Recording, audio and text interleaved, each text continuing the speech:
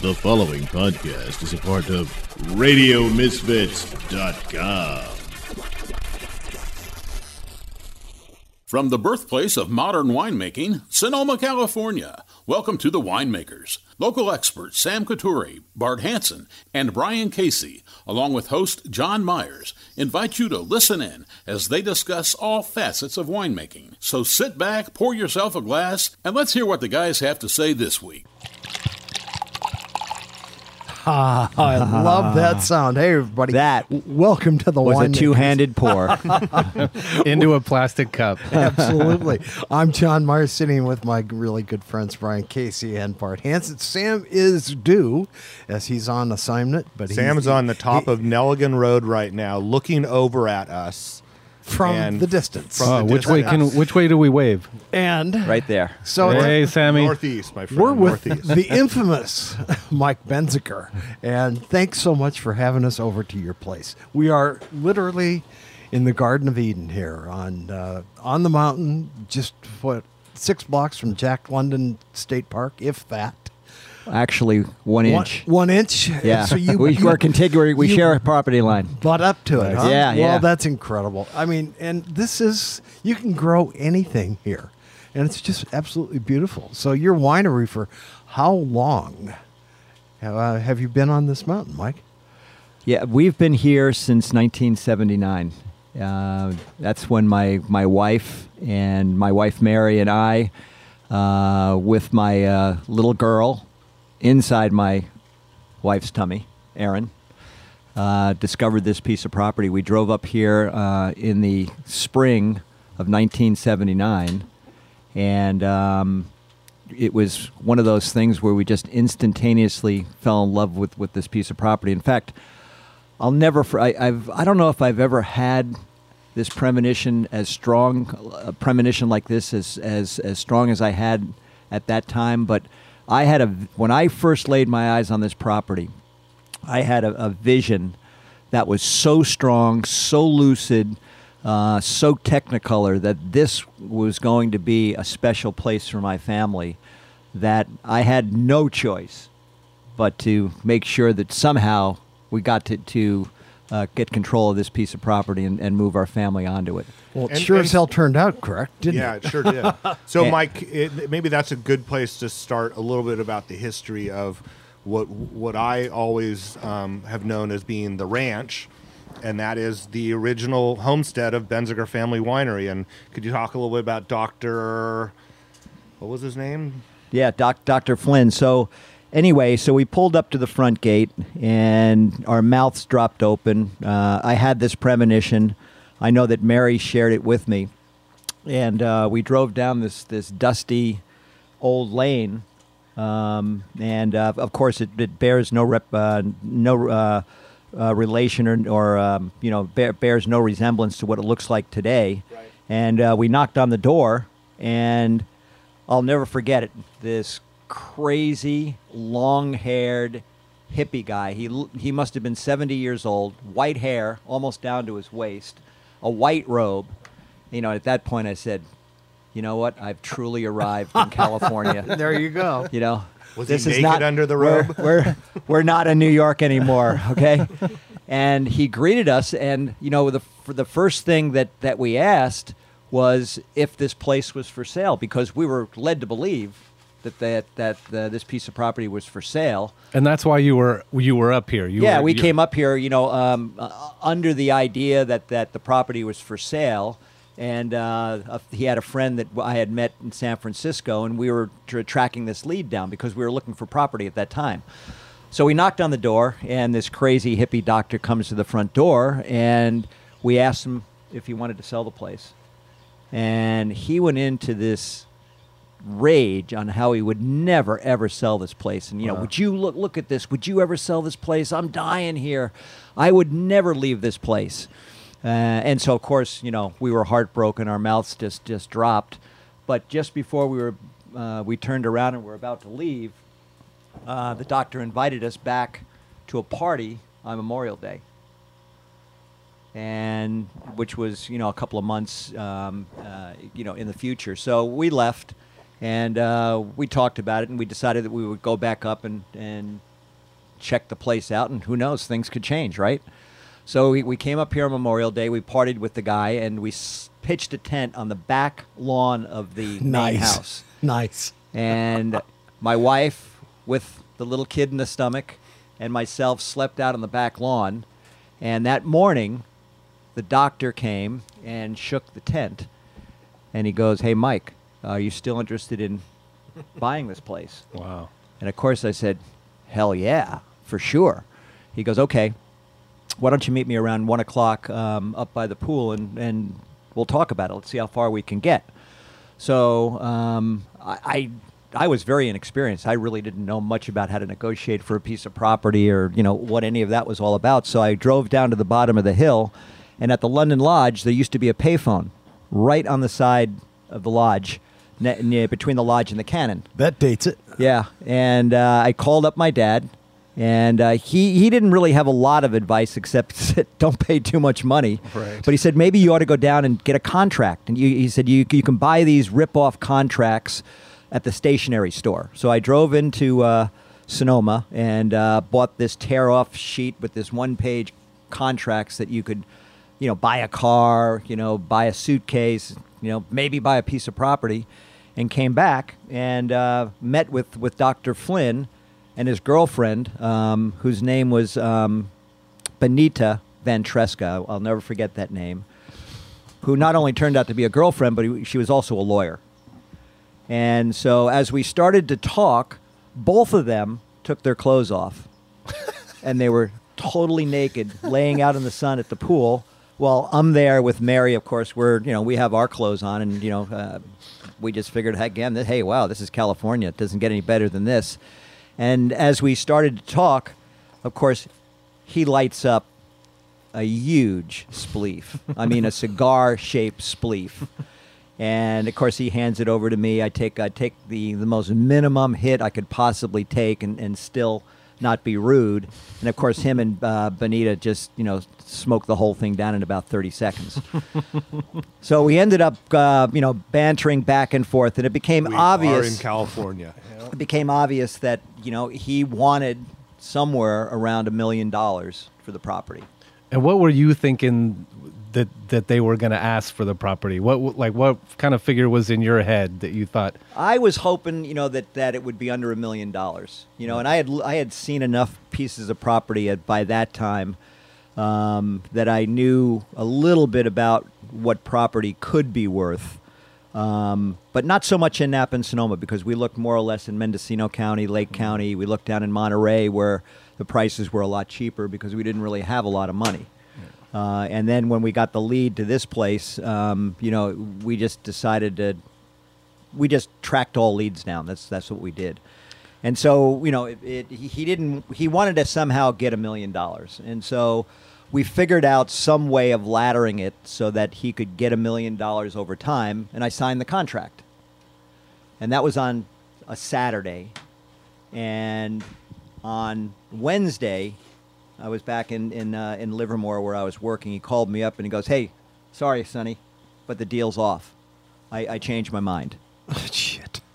So I was like, "Oh God." And but I said, "Hey, I got this piece of paper you signed. It's a contract. Doesn't it mean anything?" And he goes, "That's just a shitty piece of paper. Throw it away. Deal's off." Okay, see you later. So anyway, I called my dad. And he didn't really have much advice except, do you know anybody out there that could take a look at it? And Mary's brother had a really good friend. His name was Gary Cavello, who was a top-notch lawyer in San Francisco. And I went down and saw Gary, and he goes, "Mike, you know what? I think I can make this stick. It's going to take a little time, but we might be able to make this stick." On Halloween night, or on Halloween, we met at the lawyer's office. I signed the deal, the contract, in one room, and he signed it in the other room. We never talked to each other. And we moved onto the property on Halloween night. Excellent. Good Yeah. story. Where are you from in New York? Originally, I was Upstate? born in the Bronx, Oh, okay. and then moved up to the White Plains area when I was like around 10. Very so cool. we were all five of the first family members. Our family was kind of produced in 2 stages. The first 5, and then the second half of the most privileged children, Kathy and Chris. Hear that, Chris? Hear that, Kathy? The golden couple. Right. In other words, my parents took a break of maybe 4 or 5 years between the first 5, and when they decided to have a couple more kids, they said, we're not going to fuck this one up. So they actually made them live in a separate part of the house, and they had a whole new set of rules for these kids, and we hated them. Wow. We did everything we could to make their life miserable. So anyway, I forgot where I was going with that one. kids No, for that's you. all right. Yeah. So you guys lived in White Plains. You were the first one to come to California. Yes. But a couple of your siblings worked in. Joe and Bobby had a liquor store. Is that right? At that time, would that be about that time? Yeah, we have a family history of being in the spirits business. Right. And sometime in the late 70s, Joey and Bobby bought a liquor store in Eastchester, New York, Okay. which is just right near Yonkers and just outside of New York City. Okay. And still with a wicked New York accent in that area. And so they had, so there was experience in the wine business. Right. But back in those days, the wine business, especially in New York, was an imported wine business. Right. You found very few French wines. As a matter of fact, when I started You mean my job, very few American jobs. very few American wines or California wines. When I started my job in 1973 at Beltramo's in Menlo Park, they had maybe 1 or 2 Pinot Chardonnays on the shelf. And what do you think the number 1 selling wine was at the store? Thunderbird? On allocation. Oh, on allocation. Charles Krug, Chenin Blanc. There you go. Really? Yep. And then it was Wente Blanc de Blanc, Yeah. Weibel Green Hungarian, and maybe Mirasu Pinot Blanc or something like that. But those were by far the most popular wines. So let's talk a little bit about Beltramo's.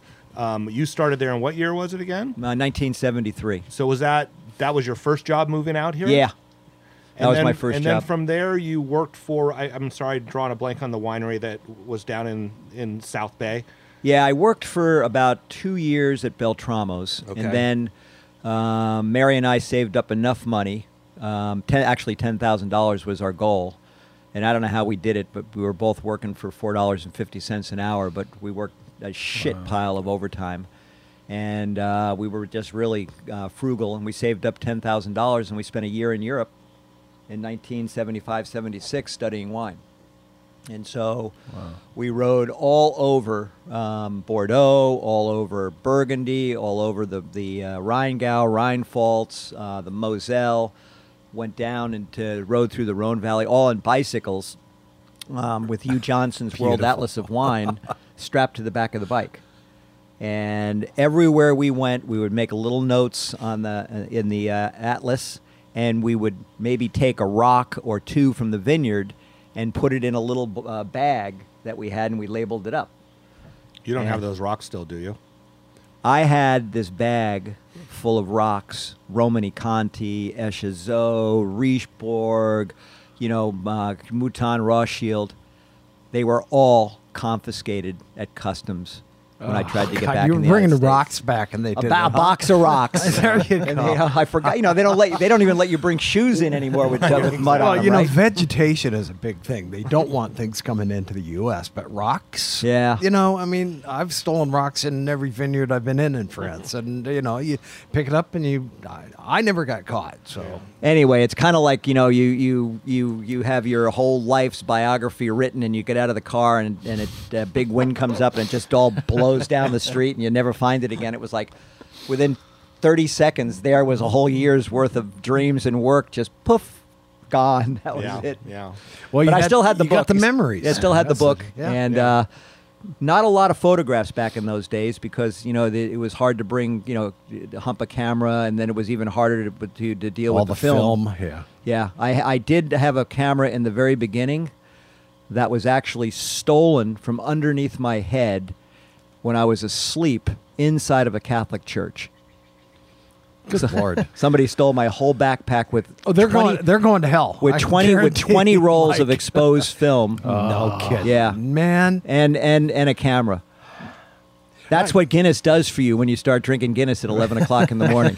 Yeah, because what are you guys doing? Are you just staying in hostels? Or are you staying in tents? How are you? Where are you sleeping at night when you're just biking around? We slept for the first month at hostels and off on the side of the road, and then we bought a Ford Transit in Germany and slept in that for the rest of the time. Nice. And Mike, there's a pup tent in the front yard of your house up here. Yeah, that would have Is been that- the Ritz-Carlton back in those days, let me tell you.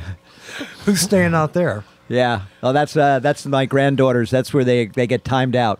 There you go. Boy, Hey, that's a tough time place out to be out here. timed out. You're right. Like, Bart, it's the perfect spot. Yeah. So You know- anyway, so we had this remarkable trip to Europe, and we kind of went to the Sistine Chapel of Burgundy, Sistine Chapel of Bordeaux, and German wines and so on and so forth, and it really just deepened our interest and our commitment to the wine business. And I think after that trip, we knew that we wanted to be in this business for the rest of our life.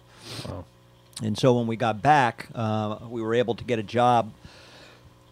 Excuse me, I got some. Yeah, no worries. Yeah, it's all okay.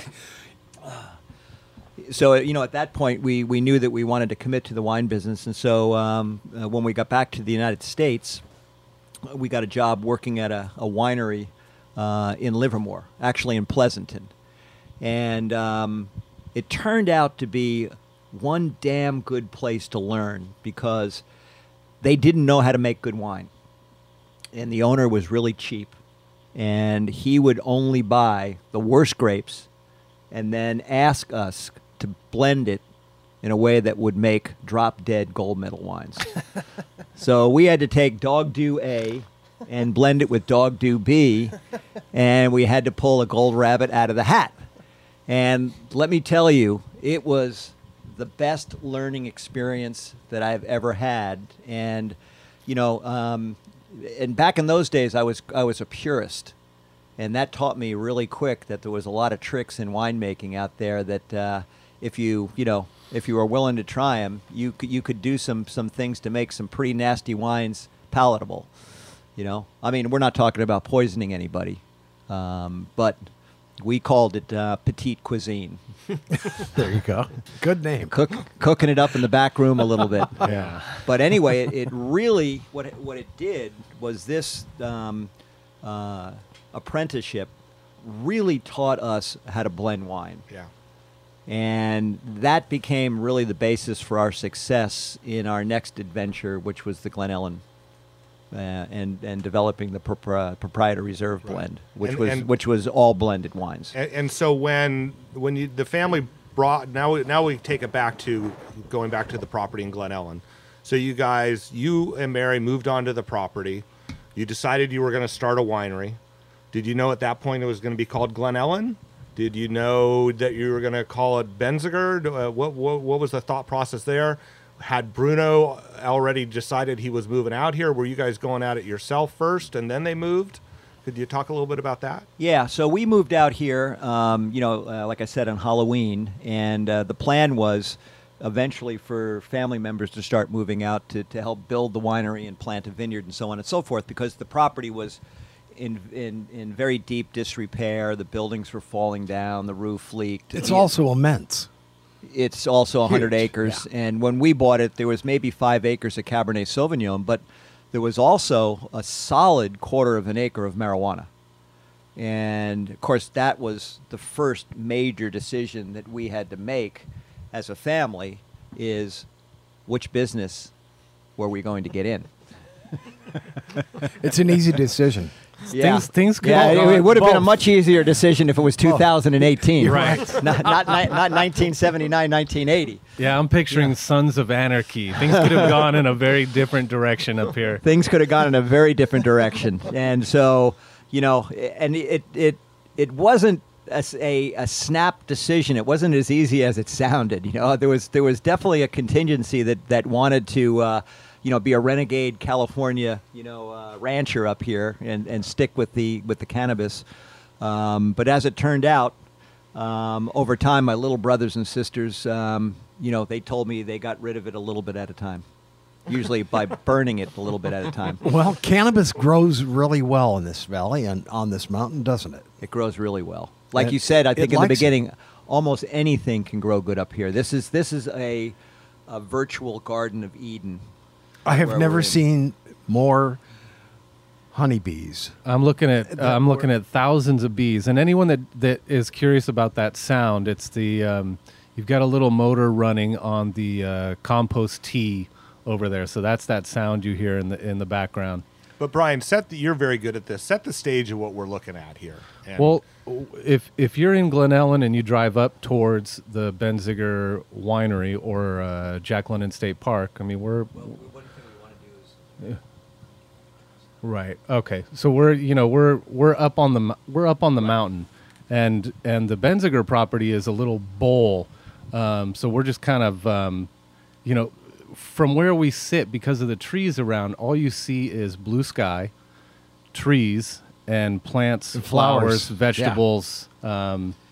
I mean, you could be anywhere in the world right now, actually. And it's a spectacular sunny California day in September. And also understand something, everybody here. Mike has started a new career in this farm that he's growing all these amazing vegetables and plants on, and all farmed biodynamically, which we'll get to a little bit later on. But it is just alive with honeybees all over the plants. It might be kind of interesting if maybe later I can turn that motor off, and then you can stick that microphone in that bush. Get a little buzz. And you want to get a buzz. Yeah. That is the ultimate buzz right there. Yeah.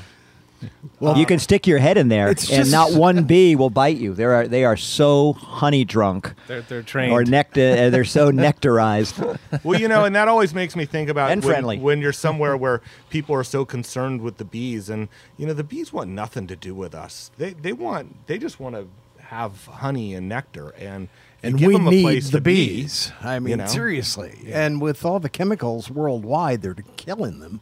It's a real disaster. Yeah, so I've worked on this piece of property in this garden here going on 4 years, and I've never been stung.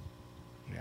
And I have my head in those bushes neck deep all the time. Well, it's like people say when you're around bears, the best time to be in Alaska around the bears is during salmon season when they've got so many fish in their paws and in their mouths. They want nothing to do with you. You can get pretty close and snap some photos.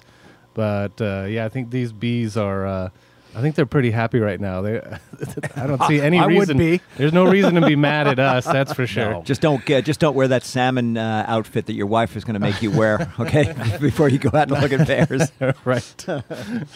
So let's go back to Glen Ellen Winery is started.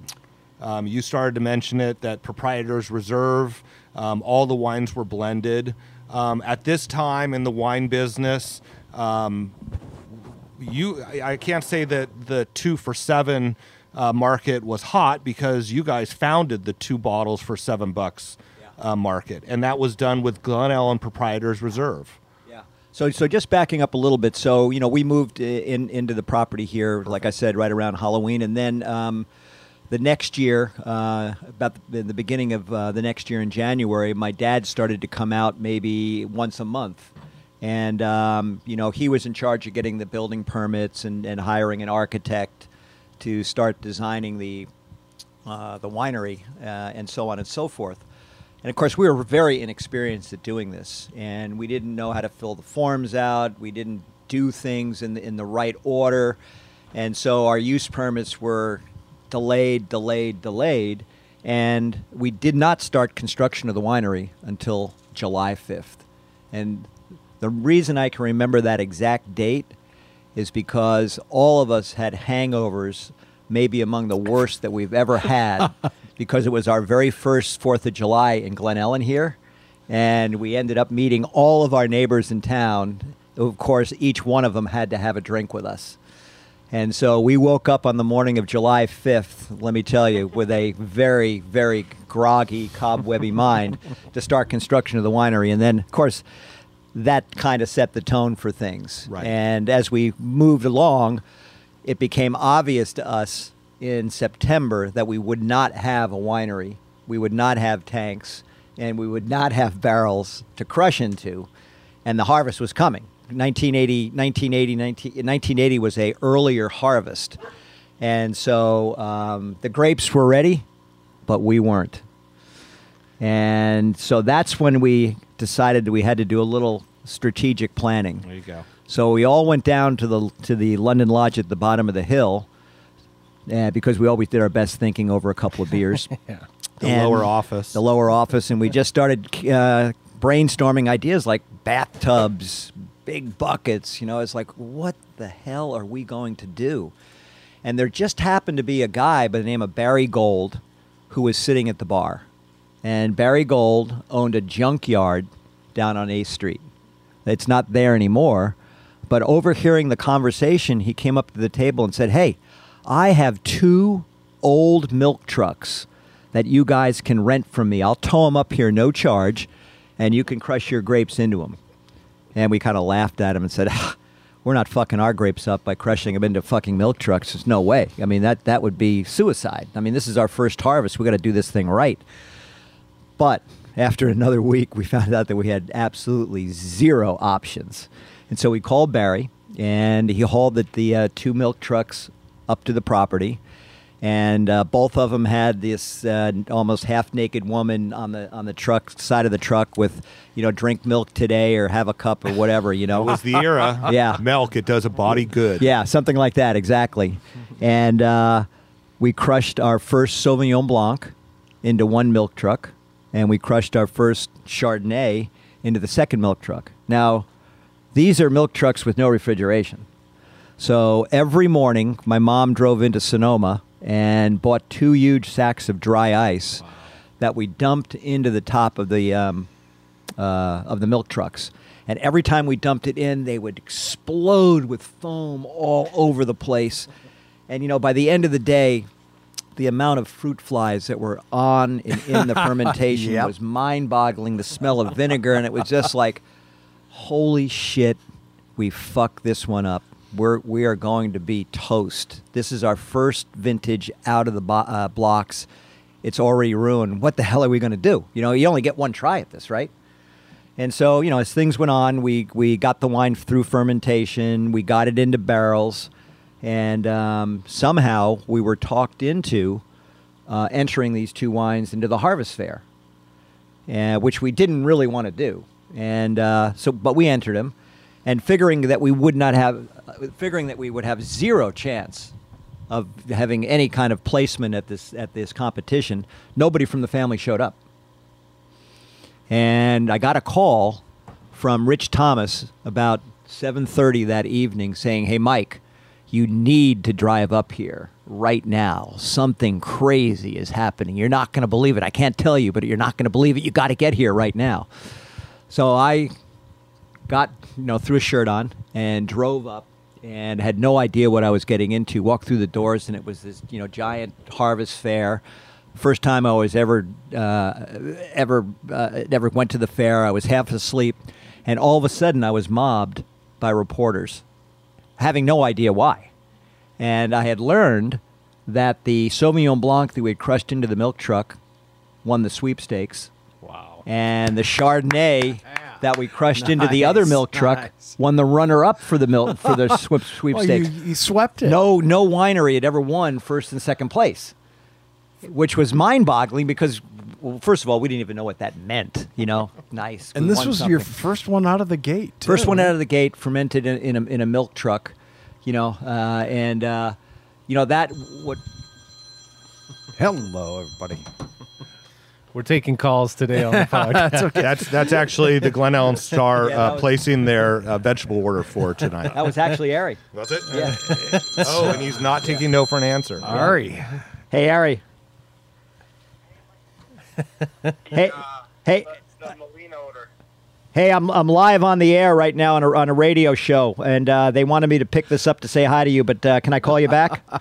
Sure. All right, I'll be right back to you about the Molino deal.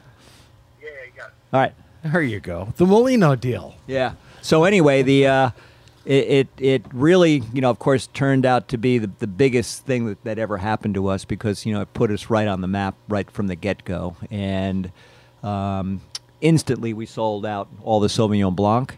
And are you instantly we telling sold out us- all the Chardonnay. Like within a week, it was gone. There was 1,000 cases of each, and boom. And do you remember what 2 vineyards those grapes came from? One was from Les Pierre Vineyards, Bryce Jones. Bryce Jones, Sonoma Cutrer. Yep, and the other one was from Shiloh Vineyards, another Bryce Jones property. Okay. So Bryce and I were good friends, but after that event, we fought all the time over which grapes at Les Pierre he was going to get and which grapes I was going to get, and it finally got down to every other vine. Oh, man. It was ridiculous. And he would be out there watching, and I'd be out there watching, and one vine would go into my pile, one vine would go into his pile, and then eventually I got kicked out of there. But it was a good run, and he was okay about it too. So it was all good. But the long and the short of it is that my dad had moved out here just before harvest, and he was the consummate salesman. And all he wanted to do was get his hands on some wine to sell. And what happened was, to his happiness and horror, he had no wine to sell because it all sold itself right away. Tell him that's the way we want it, Dad. Yeah. And so he goes, Mike, you got to go out there and find some wine for me to sell. You got to do it.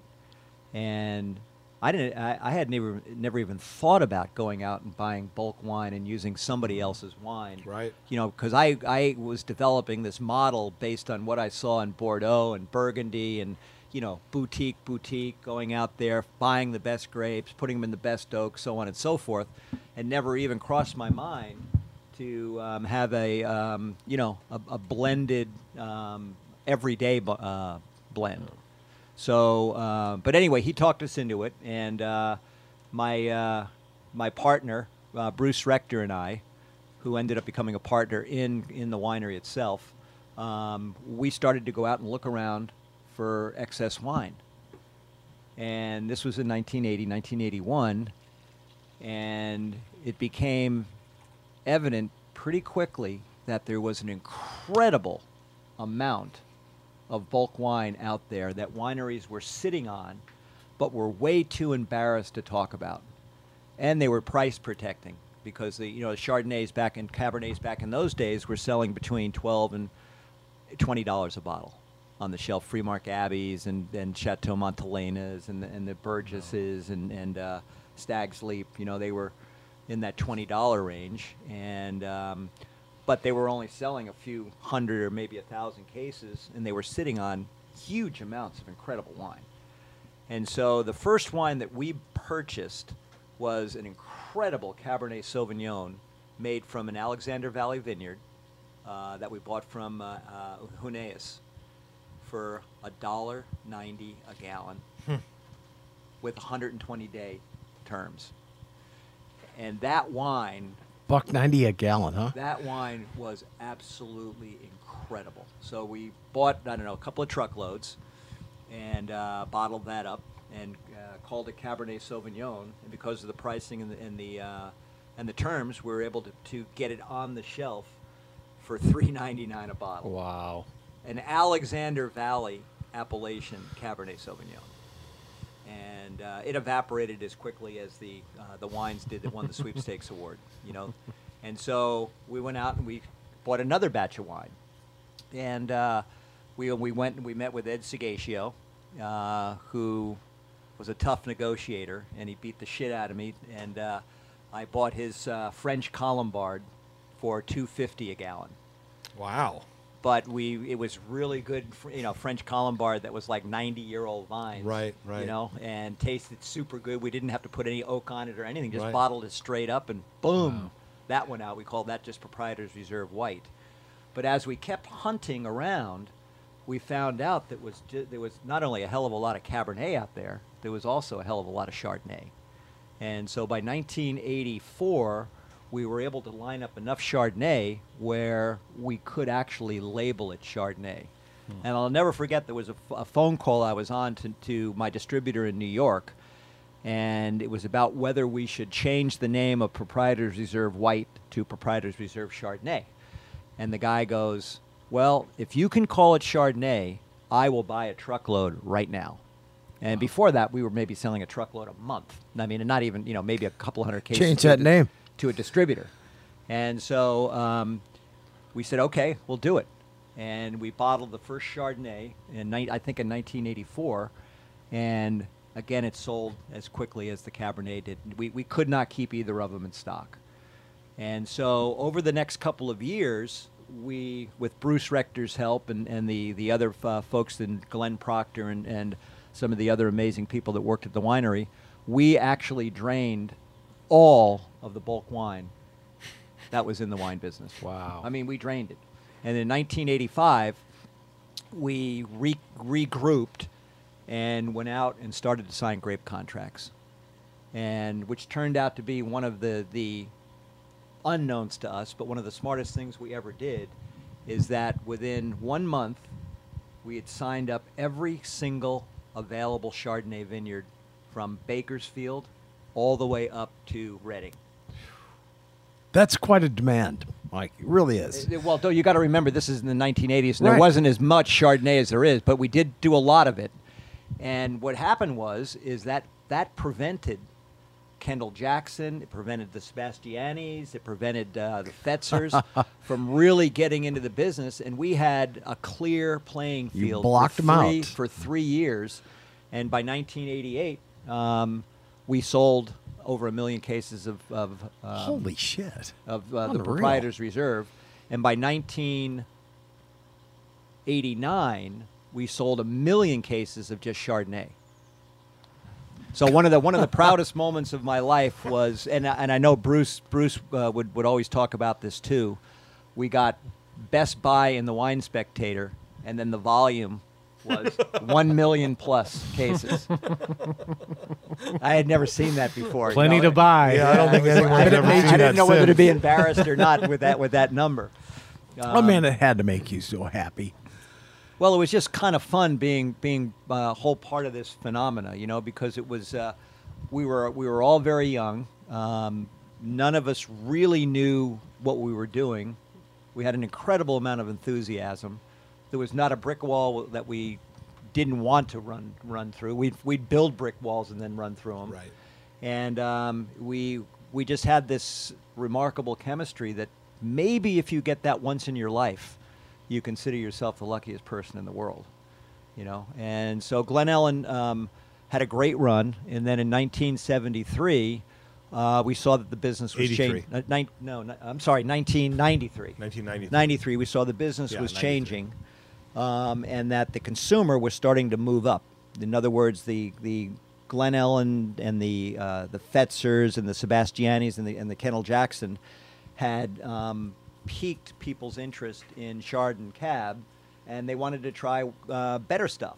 Right. They wanted to move from the fighting varietals to the luxury part of the business. And so we saw in 1993 that there was an opportunity for us to move from a category that was getting extremely competitive, take some money out, and to invest it in the next level of the wine business.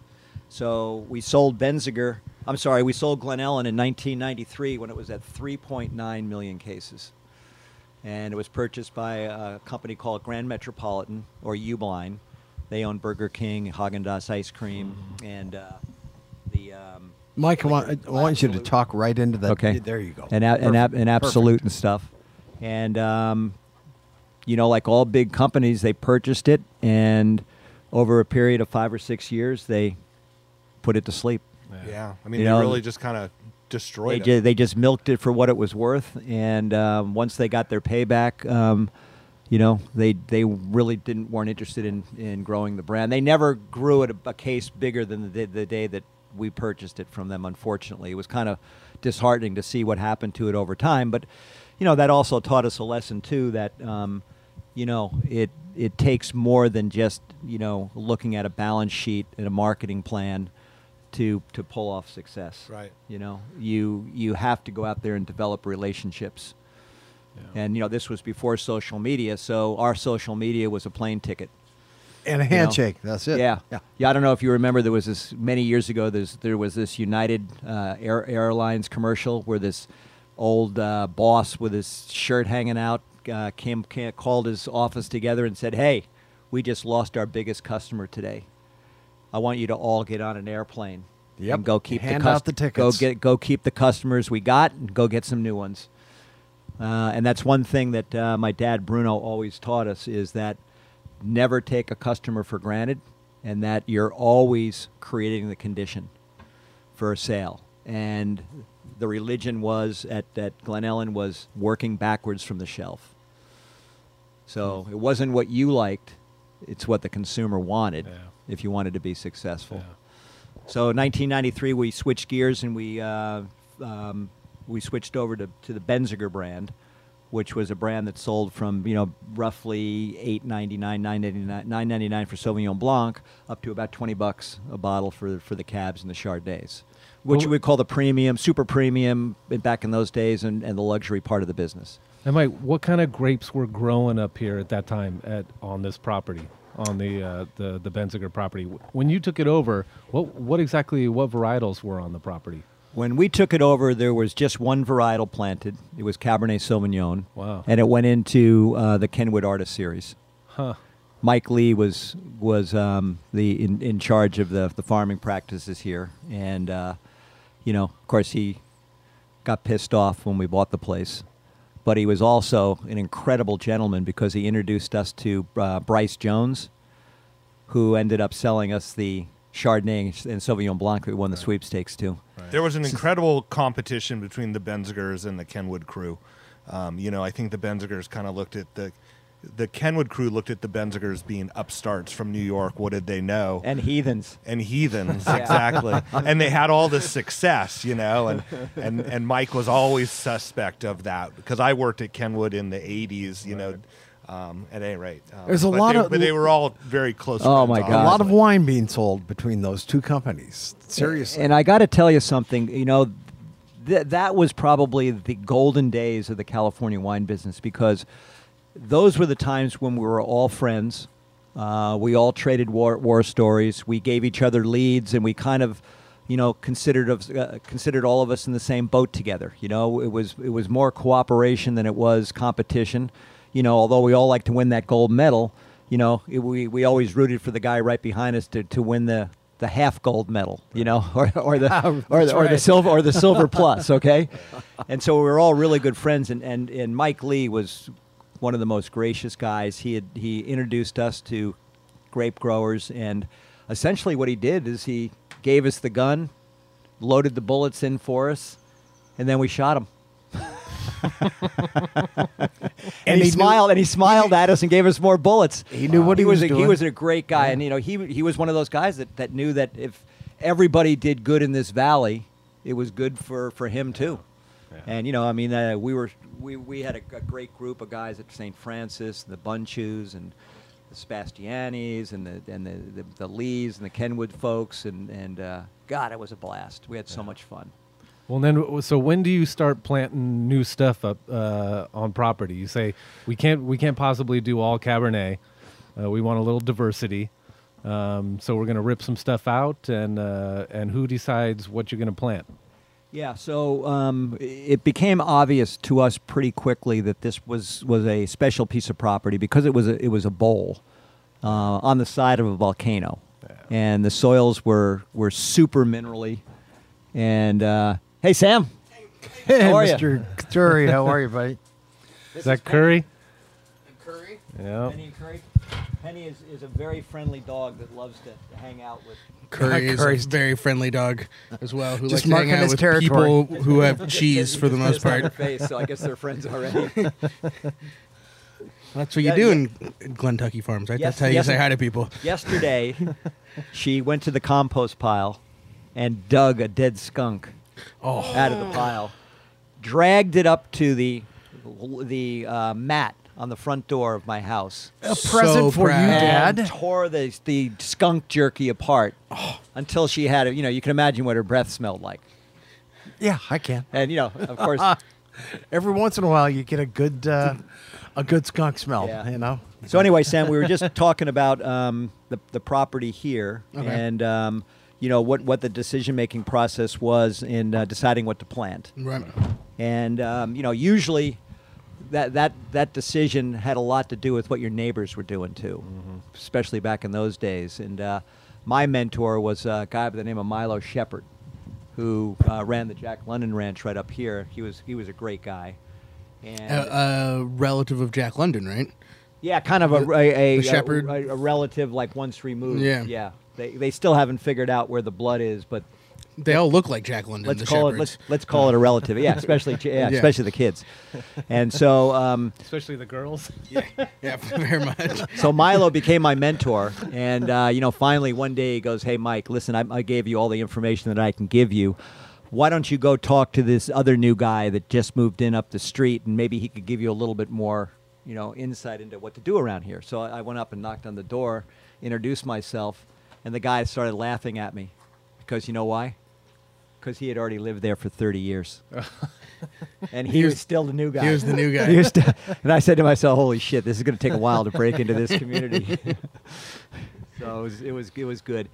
Yeah. So I mean, Cabernet is what really does well on Sonoma Mountain, and once we had an idea of the character, texture, you know, of the cab and the quality of the tannins, then that gave us an idea of exactly how much Merlot, Cabernet Franc, Petit Verdot, and Malbec to plant, you know, as your spice rack wines, so to speak, that would dress up the cab. But the tribute that was first produced off this property in 2000 was always about 70 to 80% Right. cab-based wine. Right. And we produced a very small amount of Sauvignon Blanc off the property called Paradis.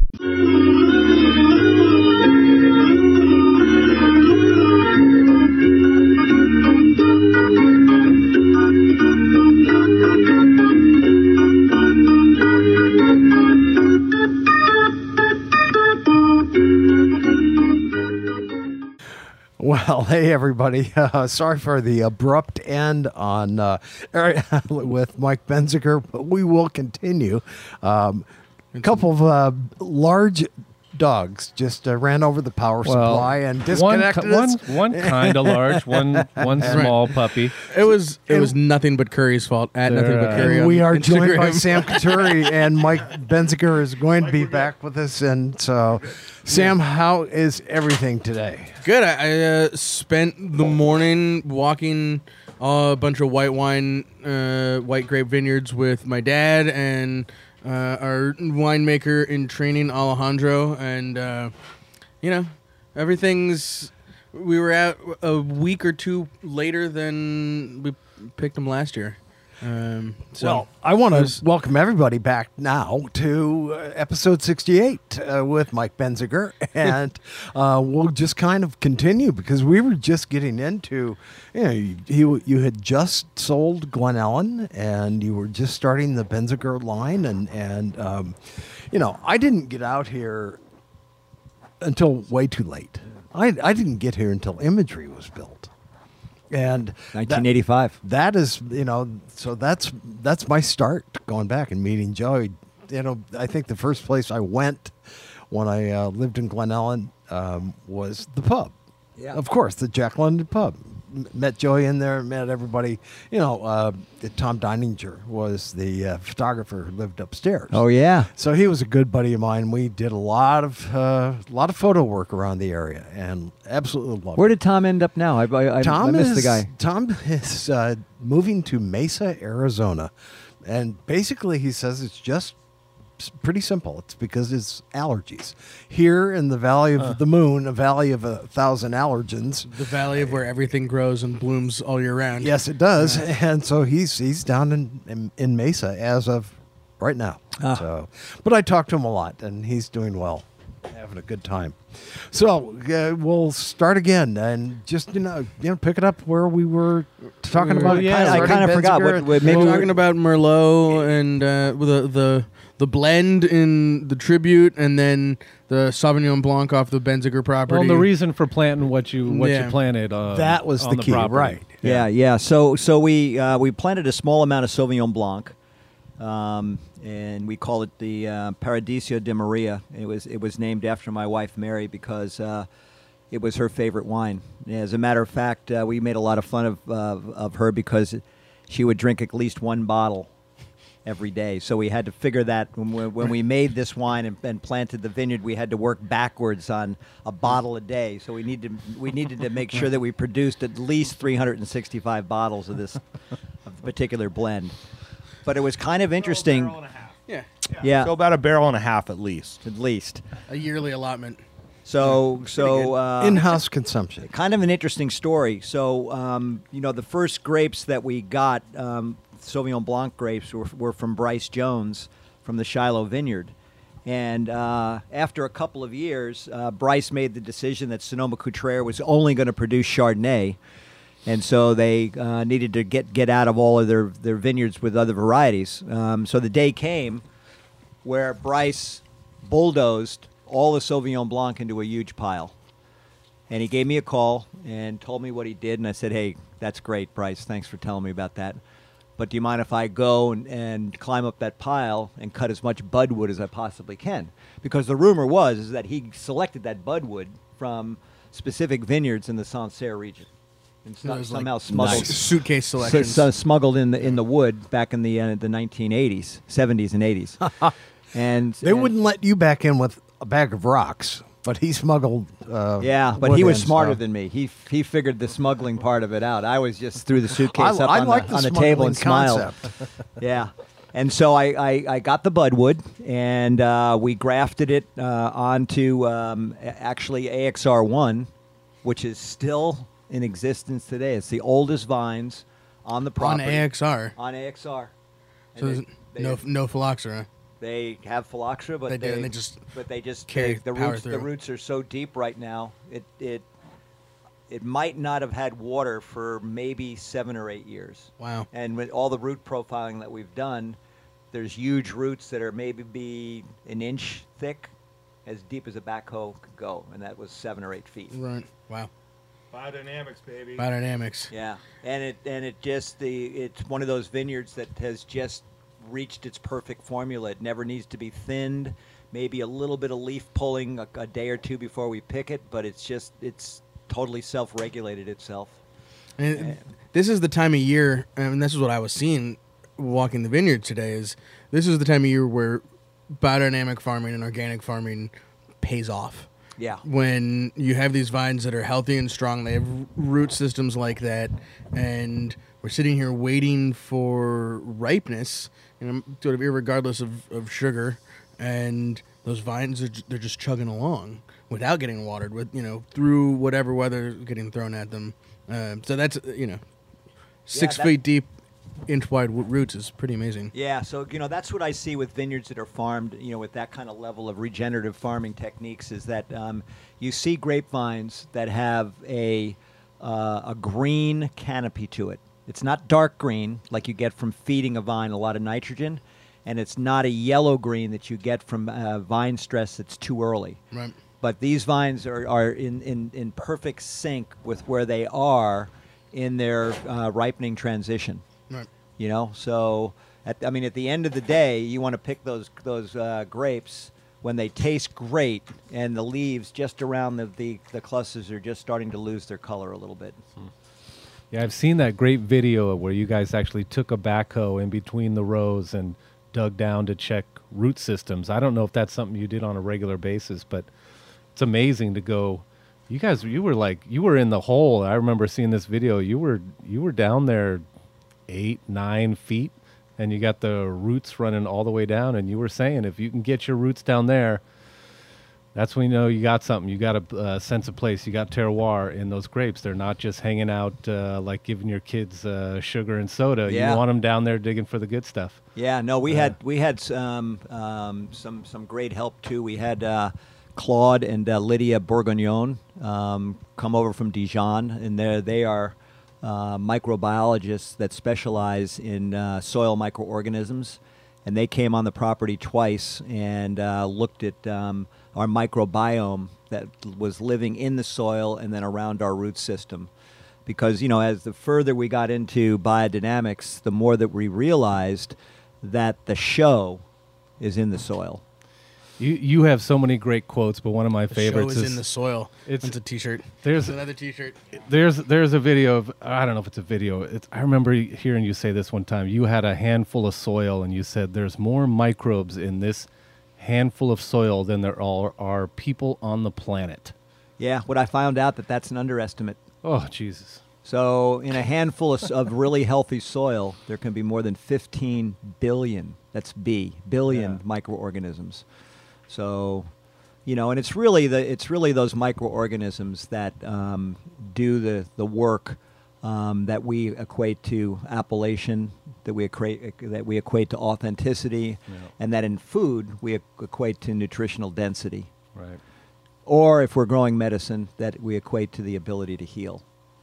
So, maybe we could step back a little bit, because we all know about biodynamics and about organic farming, but hopefully some people that, I wish everybody knew about it, but most likely some people listening don't know about it. Can you give your quick synopsis about, how you ended up deciding that we were going to farm biodynamically and what that process was like? Yeah, my quick... And I know that's like 5 episodes, to be quite honest, but just to start. Don't forget it's biodynamics. It's called BD, which also stands for big deal.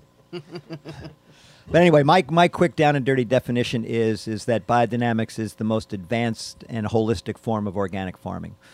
So it does 2 things really, really good. It regenerates the soil. In other words, it builds biological capital. And the second thing that it does is that it individualizes the farm. Over time, because it's a closed system, you build proprietary biology in the soil.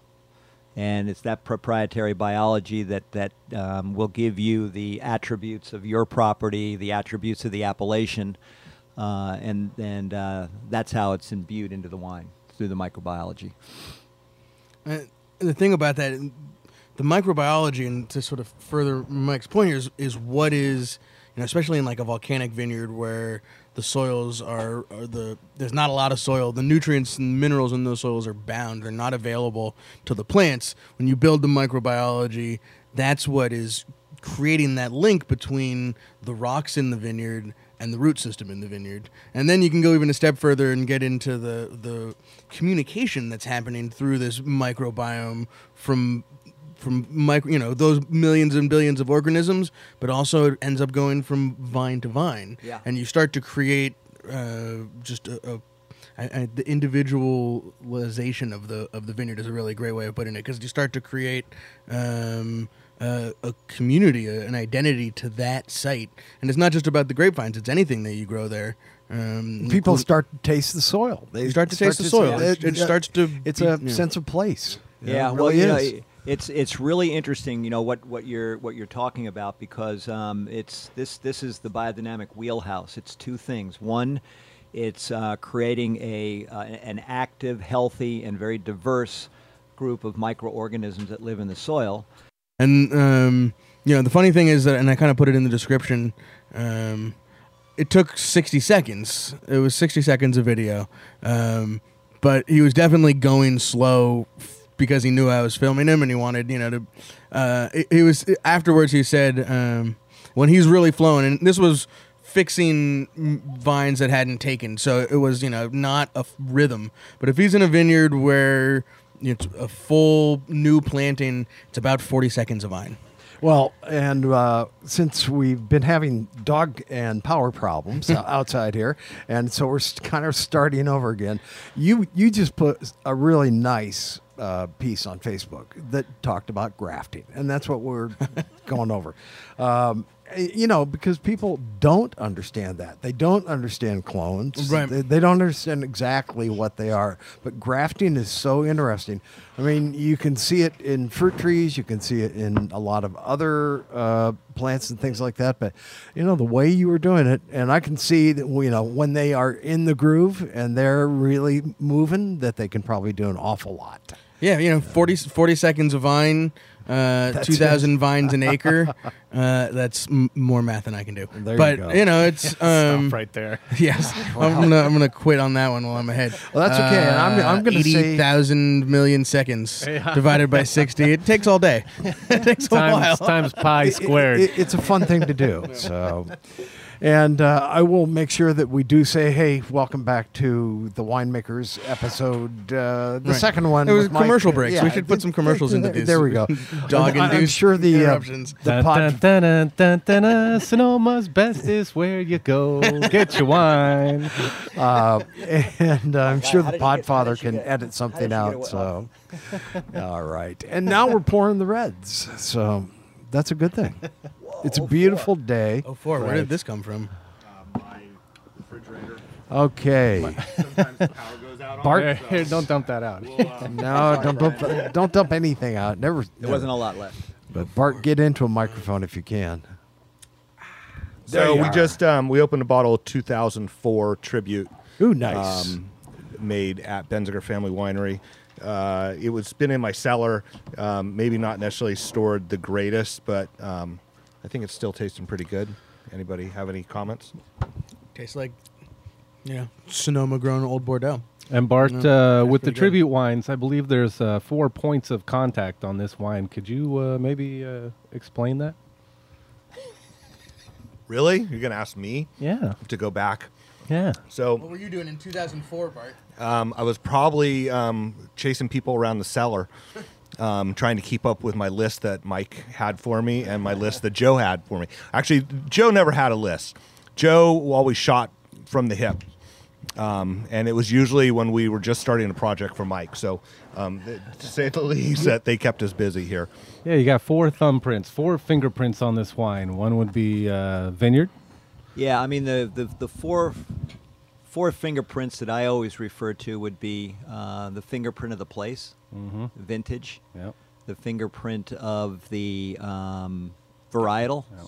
and the fingerprint of the people that made it. Yeah. And is any one stronger than the other, in your opinion, Mike? No. They're Well, all there might be. I think the one that probably is the most meaningful terroir. is the intentionality of the people that made it. There you go. What you wanted to do with it, Yeah. and what you wanted it to be when it grew up. Yeah, I'm a real believer in that the attitude of the operator is directly proportional to the quality of the product. Now that is a perfect quote. I couldn't really agree, is. I couldn't agree more. I mean, it's why there's great wine made in all kinds of places, all kinds of soils and terroirs and climates all over the world. And it's also why there's crappy wine made in all those places. Just because you have a great site and the best equipment in your winery doesn't mean that you're going to make great wine. You probably have to have those things, but the intention, the attitude of the farmer and the winemaker is should come through. I mean, that is the way that my dad says it is the 5 tenets of terroir is the climate, the aspect, the soil, the geography, and then the 5th being the farmer. the farmer. Yeah. Casgif. Yeah. CASGF. That's real catchy. Yeah, we should probably not put that on a T-shirt. But the biodynamic practice is oriented around intentionality. So, there's a whole part of biodynamics that is homeopathic, where we grow and we produce these healing medicines, that heal the earth and heal the plant and heal the farmer. And in the process of growing these medicines and in making these medicines, there's lots of time to reflect on the process and to bring intentionality, attitude, thankfulness, and gratitude into the process. And when The Benziger property has the best tour, and if people are a little bit kind of confused about biodynamics, or it sounds like it's very woo-woo California, if you come to a tour, or you can go to YouTube and watch some videos. Mike, I love some of the videos that you've done where you're showing how you're putting the manure into the cow horns and why you're doing it. Mm-hmm. And you showing breaking up the quartz and spraying it on the leaves up in the air, and it's coming down on the leaves and it's refracting, and how you're trimming up the valeria and spraying that on the compost in the wintertime to keep it warm. I mean, when you hear someone actually, when you're watching them do it and you hear the intention and you hear the reasons for why they're doing what they do, it all makes sense and comes together. It's when you sort of try and bite off more than you can chew with biodynamics that people get a little overwhelmed, I think. When you look at each individual little practice that gets done, it makes total sense. Yeah, I think people look at it in a piecemeal way too, and they don't look at the thing as a holistic practice, and that kind of throws them off a little bit at the same time, Yeah. But in biodynamics, 50% of the resources are spent on creating the environment around the plant, and 50% is used, or maybe less, on the plant itself. Where in conventional agriculture, 100% of the resources are focused only on the plant. Yeah. So in other words, in the practice of heightened organics or biodynamics is that we invite nature in to do the heavy lifting of growing the grapes and making the wine. Yeah. Where in conventional agriculture, it's more about, hey, nature, get the fuck out of here. We know what we're doing. Let us manipulate. Leave us alone and don't get in our way, because we'll bulldoze you out of the way anyway. Yeah.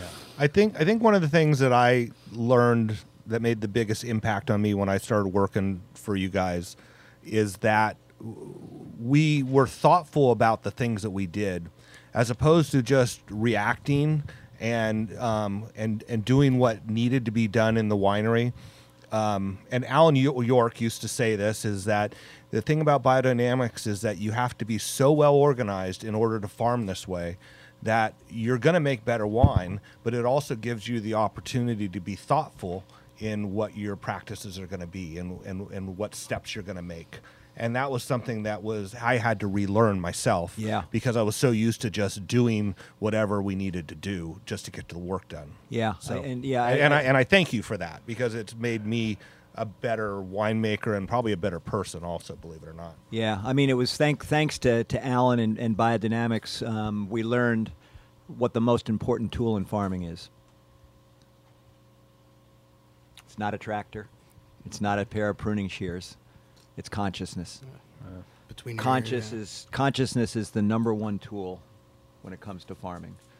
So if you don't have a heightened state of awareness when you're out there farming, you're not going to be able to keep in touch, and you're not going to be able to keep up with the plants.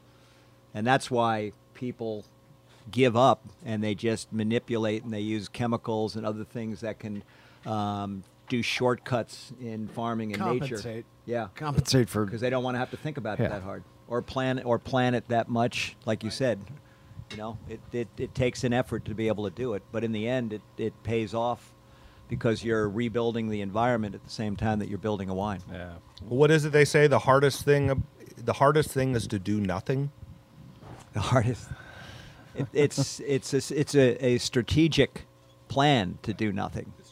Yeah, and when you get paid a lot of money to do stuff, it's hard to justify sitting on your hands and doing nothing. Feel guilty. Yeah, yeah. You spend a lot of time figuring out how to justify your existence. Hard to bill. Those aren't billable hours. You're gonna. Well, Mike, I think you guys, if you guys all agree, I think we're on a little bit of limited time with Mike, because he's got to get going. Can we just skip forward a little bit? We got the sale of the Benziger winery, and what are you doing with your time day to day now? Yep. So we had a good run with the Benziger winery. We sold the Glen Ellen in 1993, and we sold our piece of Benziger in 2015, I think. So right. yeah, so 22, 23 year run with Benziger was great, and You know, I mean, if I had to work in the wine business and at Benziger for the rest of my life, God damn it, that would have been the best job anybody could ever imagine, ever.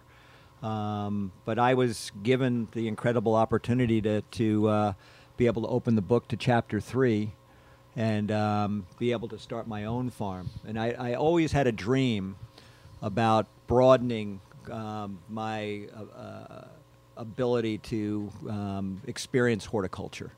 You know, I mean, being a viticulturist was great, but I always wanted to grow more than just grapes. And so when I had an opportunity in 2015 to move from the winery and start my own farm, I jumped at it. And, you know, at first I had no idea what I was doing or how to do it. And after 3 or 4 years, I even know less. But you're having more fun now. But I'm having a hell of a lot of That's the fun, you know. idea, You know, the hope is you move from being an idiot to just stupid, you know, in 60 years. You know, you could sit out here every a big day and jump. just look at this and big breathe jump. deeply. Yeah. And That's all I could hope for. You're in such beauty here, Mike, every Yeah. day. You just enjoy it. Yeah. I got to tell you something, too, is that in this whole practice of growing things, one of the things that's the most underrated, and I'm glad you brought the word up, is the word and the impact of beauty. Because there's no doubt in my mind that, of course, humans are sensitive to it, but there's no doubt in my mind that plants and animals are more sensitive to beauty than even humans are. Because plants never move. They stay in one place for their entire existence. So they get to experience the beauty of a place 24/7. And so that's where humans can come in and with their sense of organization and help organize a garden or organize a place so that it naturally has beauty and integration. Beauty and life. Yeah, Mike. life Look at and the light. life around us Yeah. on this mountain. A volcano, you know, nice little dip.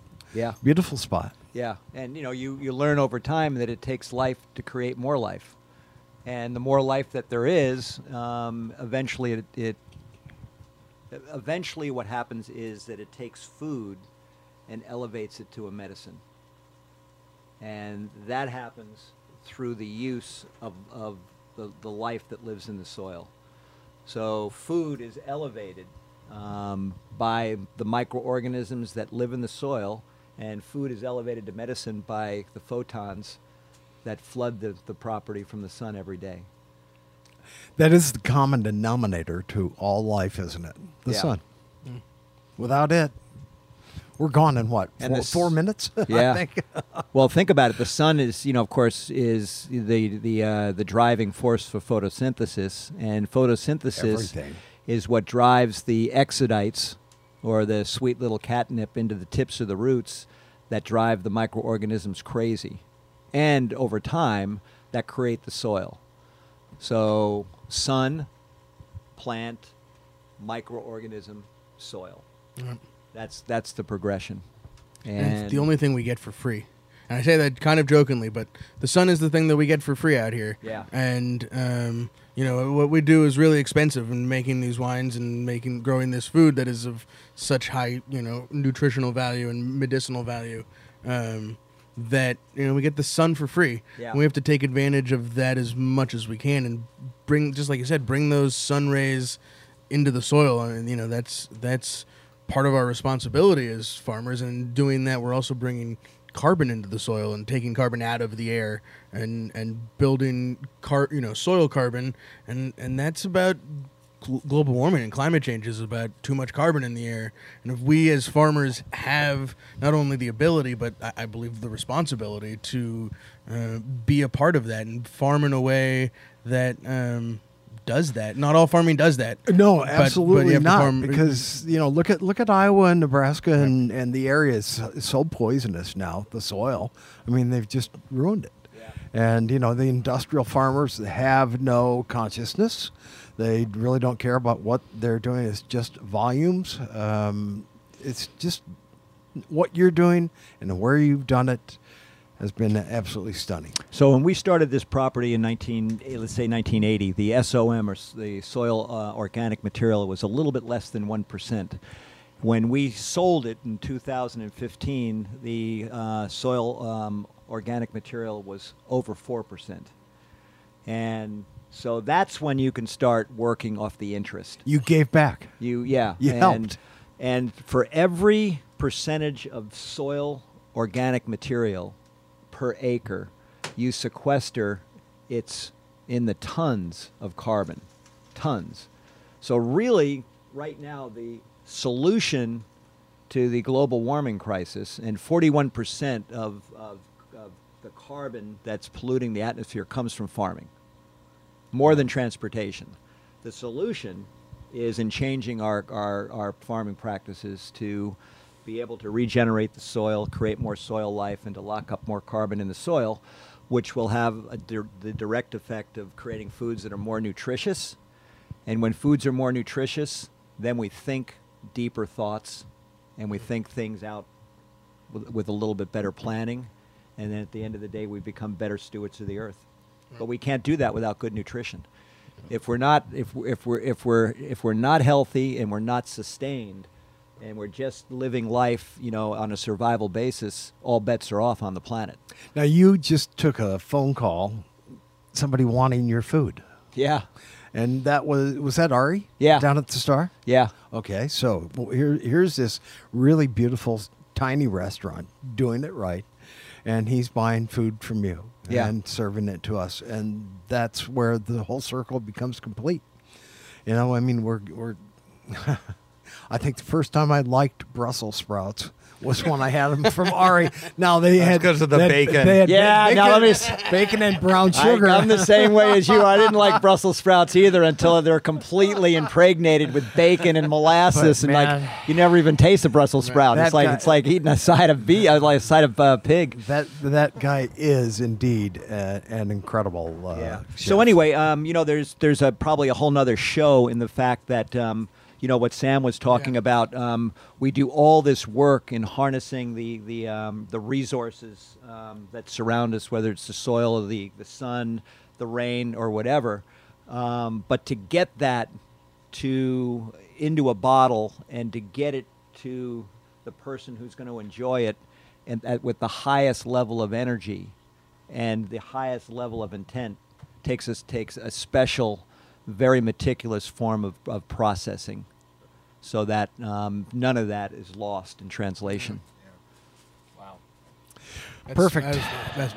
I don't know if I can wrap it up any more than that, but then, this is where the differences are made between even fancy, expensive wine and really good wine. And that's... when you go to a wine shop or you go to a restaurant or you're buying wine from, a winery, those are the differences that really make that's what drives value. Mm-hmm. If you have somebody who's farming this way and making wine with this level of intent and integrity, it's worth every penny. It's no gimmicks, it's no hype, it's real farming, bullshit. real wine. Yeah. That's it. Well, hey, thanks everybody, and Bart, I want you to wrap this up because you're the one who really worked with Mike and everything. So take a minute, and we're not selling wine today. Right. No, we're not. Mike, thank you very much for doing this. I think there's another episode here. We'd love to pick your brain even more someday, but we'll catch up after a little bit later on that. So thank you very much. My pleasure. Next time we'll lock the dog up. Yeah. You know what? We needed 2 shows. We got them. Right. Yeah, I don't know if what your listeners perceive what happened, but the dog has kicked over the technical equipment twice and screwed us up a couple of times. Well, so. and here's the thing is that we are broadcasting from Sonoma Mountain, in a beautiful biodynamic garden. I think we're actually being powered by solar panels right now. And so this is most likely a first, certainly a first in wine podcasting. So Mike, thank you very much. We look forward to more conversations with you, and have a good rest of your harvest. Oh, thanks. You guys make it fun. All right. Hey, everybody, we'll be right back after a short break. All right, we are back, and what an interesting afternoon with Mike Benziger. We're so lucky to be up here on Sonoma Mountain and in the beautiful California sunshine, man. It is a perfect day, so... It is. We're getting some sunshine, which we desperately need. It's not particularly warm. I mean, it's in the mid 70s right now. It's perfect. But that's It's not necessarily a ripening day. it's not a ripening day. Well, No. what is happening in the field, Sam? And we're kind of tying up the Yeah. episode from. Sorry about the power shortage a couple times, guys. But everybody, it's garden pups, Yeah. and we're in a biodynamic farm. Life is dynamic, and the dogs got in the way. diverse. That's how and diverse. That's how it works. But Gotta love we're at least 10 days behind on just everything that I've looked at as far as the vineyard goes. That's what I was doing today. We haven't had. We've been this cool kind of cycle where even on these sunny, warm days, sitting here in the sunshine, like Bart said, it's 75 degrees. This is maybe the very bottom end of what builds sugars and ripens grapes. We really want it about 10 degrees warmer than this to get that final push. Yeah, and I've been out in the vineyard. I was up at Los Chamazal this week, and I would say it's 7 to 10 days behind. It's really interesting. Everything is now officially all turned. There's no more green fruit at all. There's some exposed fruit that's starting to kind of get some flavors, but there's a bunch of stuff that still doesn't have much flavor. There's not flavor. Yeah, that's it's just exactly not what it's flavor yet. flat. Everything's kind of flat tasting. Right. There's just not. It's a grape. How long but- can you let it hang? No. till it starts raining. Right. Yeah. I mean, it just depends. No if rain. it gets really hot and we get some sort of weird heat spike and things start to go backwards, then it needs to be picked, most likely. Wow. If it stays cool or stays, nice temperate weather, it can hang until the winemaker decides. I was up looking at the Chenin. I went up this week, and what was looking really beautiful, we had some fog up there, and because it wasn't warm enough, a little botrytis is starting to set in the vineyard, and Cold and wet. Yeah, and it's not gonna ruin the crop, but it has to make us. We all have to kind of think about it a little bit differently, and how we're going to handle it, and it's going to get picked a little sooner than later, and but that's like we say, that's why it's called farming. Well, I think we're supposed to get another. We're going to get the temperature's going to go up about 10 degrees. I think next week, so we'll finish off with some 80s. So hopefully that'll help you guys and get you. Yeah, I mean, I you think to the finish line. that's what we're looking at is things are going to start to happen next week. Yeah. We have the Viognier at Steel Plow, probably among the first. The Chardonnay that I'm doing just for you, Brian. Up on Moon Mountain from the Charlie Smith Vineyard. I'm changing my last name to Chardonnay. Brian Chardonnay. Brian Burgon. I like it. I like it. Brian Chablis. Oh, that's got a good Brian Blanc. Yeah, Brian Blanc. There you go. You've just changed your name, man. I don't know. That Viognier sounded good when you started Yeah. talking about Viognier. Brian Viognier. The Viognier is it's another one where it's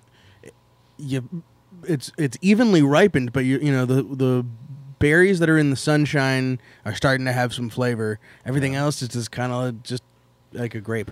Well, that's not what you want. Viognier, you definitely want those aromatics. Yeah, you and want the phenolics. You want that real pretty smell, but not too much. Yeah, and it's definitely that has that perfumey thing going right now, which we don't really like, which is when it kind of let the skins kind of sit on your tongue. You kind of get that sort of perfumey, but it's very thin. floral. It's thin, which means that when you turn it into wine, you're not going to have any richness or texture to it. But the interesting thing, usually the Steel Plow Vineyard, the Viognier gets a lot of those sort of stone fruit flavors, peach, nectaring, what I think is going to happen, based on some of the berries that I've tasted, you're going to get a little bit more of like the tropical fruit, banana, just because of that hang time. You know, it's a place that we don't get as much hang time usually, but you know, this year we're going to get those.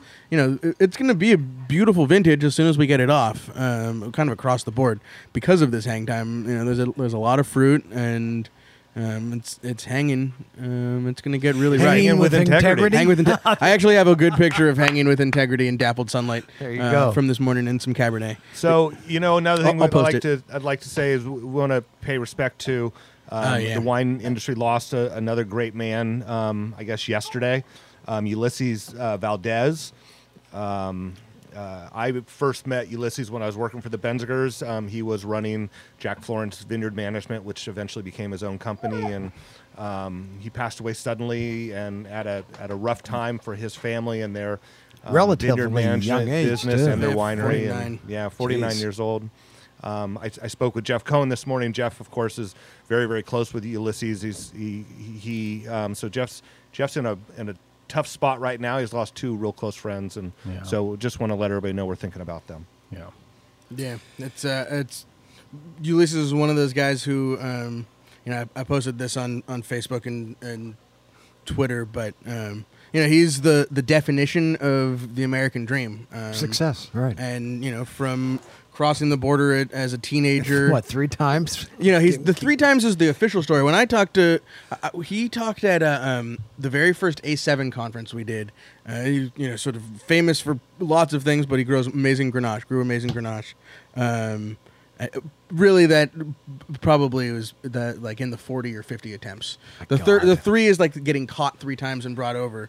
Multiple attempts. You know, just trying to. His father had died. He needed to make money This and is what makes support America himself and great. his family, and comes here as a teenager, works in the vineyards. You know, moves up into management positions, becomes a partner in a company, owns the company, makes wine, has, you know, kids, you know, in the business, kids in college, the whole deal. Like, this is what America is supposed to be. So That's right. You know, a lot of self-determination there. It's an icon of that. You know, when I think about the Ulysses Valdez legacy, you know, it's going to be obviously the great wines, but you know what we're capable of when we do our best in wine country. So. Yeah.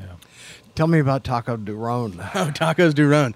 All right, well, that's a abrupt and to transition to joyousness. Well, let me say, great Instagram post, by the way. I love Thank you. that label. The label, that's a Paul White original. Got to give props to Pablo was Blanco, awesome. 62 out There there. we go. Tacos Duron is will be happening the weekend this comes out, September 23rd at the Tasting House. So Tacos Duron was the very first event I ever did at the Tasting Room 3.5 years ago, and it was simple. I just got a taco truck. About 27 people showed up. All of them were my friends, so we made zero money. But I had a party with a taco truck, which is really all I've ever wanted to do in life. So this time we're going a little bit. We're going a little bit bigger. We have the Fig Rig coming, doing duck confit and pulled pork tacos. I have my buddy Clifford Brown, Clifford Brown III, great grandson of the legendary jazz trumpeter Clifford Brown, and so he's going to be doing a set with the DJ, and then he's going to be doing a set with a full band. And Stanley Mouse. I just talked to Stanley Mouse, and he's coming bringing a bunch of art. Wow. So it's going to be an epic way to celebrate the end of Grenache weekend. Grenache it needs a whole weekend now, Brian. It can't just be Grenache Day. It's a good start, Right. but it's Friday night, so we might as well. It's very, very Keep it French of going. us to I roll was actually all the going way to- through to Sunday night. I'm there with you. I was going to the opposite end of the spectrum. I was thinking that we needed a month. Grenache month, Grenache just month. Grenache year. How about it's Grenache Always year? Grenache. Always Grenache. There we My go. poor Chardonnay. All right, we can have Chardonnay. I think in the a morning. month is a good. I think a month is a good amount of time. And I know pouring Saturday at the Rhone Room is Casey Graybell and Peter Mathis. Oh, excellent. I know Lightning Wines is pouring on Sunday, the same day as your are we gonna get Taco Duron, but I don't know if that means that Randy Hester is in town. Or I don't Randy's know if that not going to means- be in town until next month. I talked to Brooke, but Okay. He's got. I mean, this has got to be We're gonna go time get in him- Texas. we're going to get him on. Yeah. He's actually already picked a bunch of stuff in Right, Texas. he's probably in like Yeah. deep into primary Deep into fermentations. fermentation, yeah. So Lucky bastard. But we'll all be at Grenache Day on Friday doing our own thing, and then feel free to celebrate the entire weekend. And I'm going to start now. Well, yeah, I think that's a good idea, and let's get our shout outs to everyone involved. Todd Jolly at Sonoma's Best, Sandra As Bernstein always. at the Roan Room and at the Grow and the Fig, and whoever works at Bottle Barn. I mean, whoever works there. Barry I don't Herbst. care. Barry. Barry's the man. Yeah, thank you for your Chateau Moussard Rosé 2017, which is What? right. Brian, you got to go to the bottle barn. There's some for me. crazy shit, Yeah. and you can pick up your Louis Roeder the Brut, the Natural. The Brut Natural. Yeah, you can pick that up for Oh, man. $70 at Bottle Barn if they still have any. I got a bottle for my wife. Made her very happy. Brian, you got to just tell me when you're at Bottle Barn. Maybe okay. I take it back. I'm just gonna give you a budget for when you're at Bottle Barn. You have to There you spend go. $50 for me. And if you don't do it in one day, you roll it up. You buy a $20 bottle of Yeah. rosé, and then the next week you can get me an $80 bottle of champagne. But see, here's there's like the $50 problem, a week. Is that Brian is known for when he gets Oh, wine, right, he drinks it. That's Right. okay. I I'll like be that supporting Brian's Instagram account That's exactly right. Yeah. And you know what? at Sonoma Wine Lover. You're right. Bart, I plugs to all the people that that continue to support the Winemakers podcast and all of our friends here. I wish everybody a great harvest. I'm going to be staying busy with keeping my trips to vineyards and trying to sell a little wine on the side. And just looking forward to this year's harvest. You want to I buy some think, Zinfandel? I got some Zinfandel for you, Brian. excellent. Oh, nice. And by the time this show airs, Bart, you probably will have picked Shannon, I'm thinking. Shannon will definitely be picked and Yeah. be fermenting, and You and Zinfandel Hardy will be and getting close, Pax and can Pax. all Fret. can all get in a circle in the vineyard and wrestle over who gets each row. yeah, That would make for. I got good money on television. Bart for this one. Yeah, I'd probably have. Pax is a big dude, though. Pax is a dude, and don't overlook a fish fan. That's all I got to say about Hardy. There you go. All right, everybody. Thanks for listening and putting up with our electrical glitches on such a beautiful day. That's But why it's podcasting and not radio. That's right. It's live, and I have never seen such a beautiful sight as Sonoma Mountain on today. So Yeah, we have the Thanks. best studio in the world today. Thank Mike Bendiger. And thanks everybody for listening. We'll see you next week. Thanks.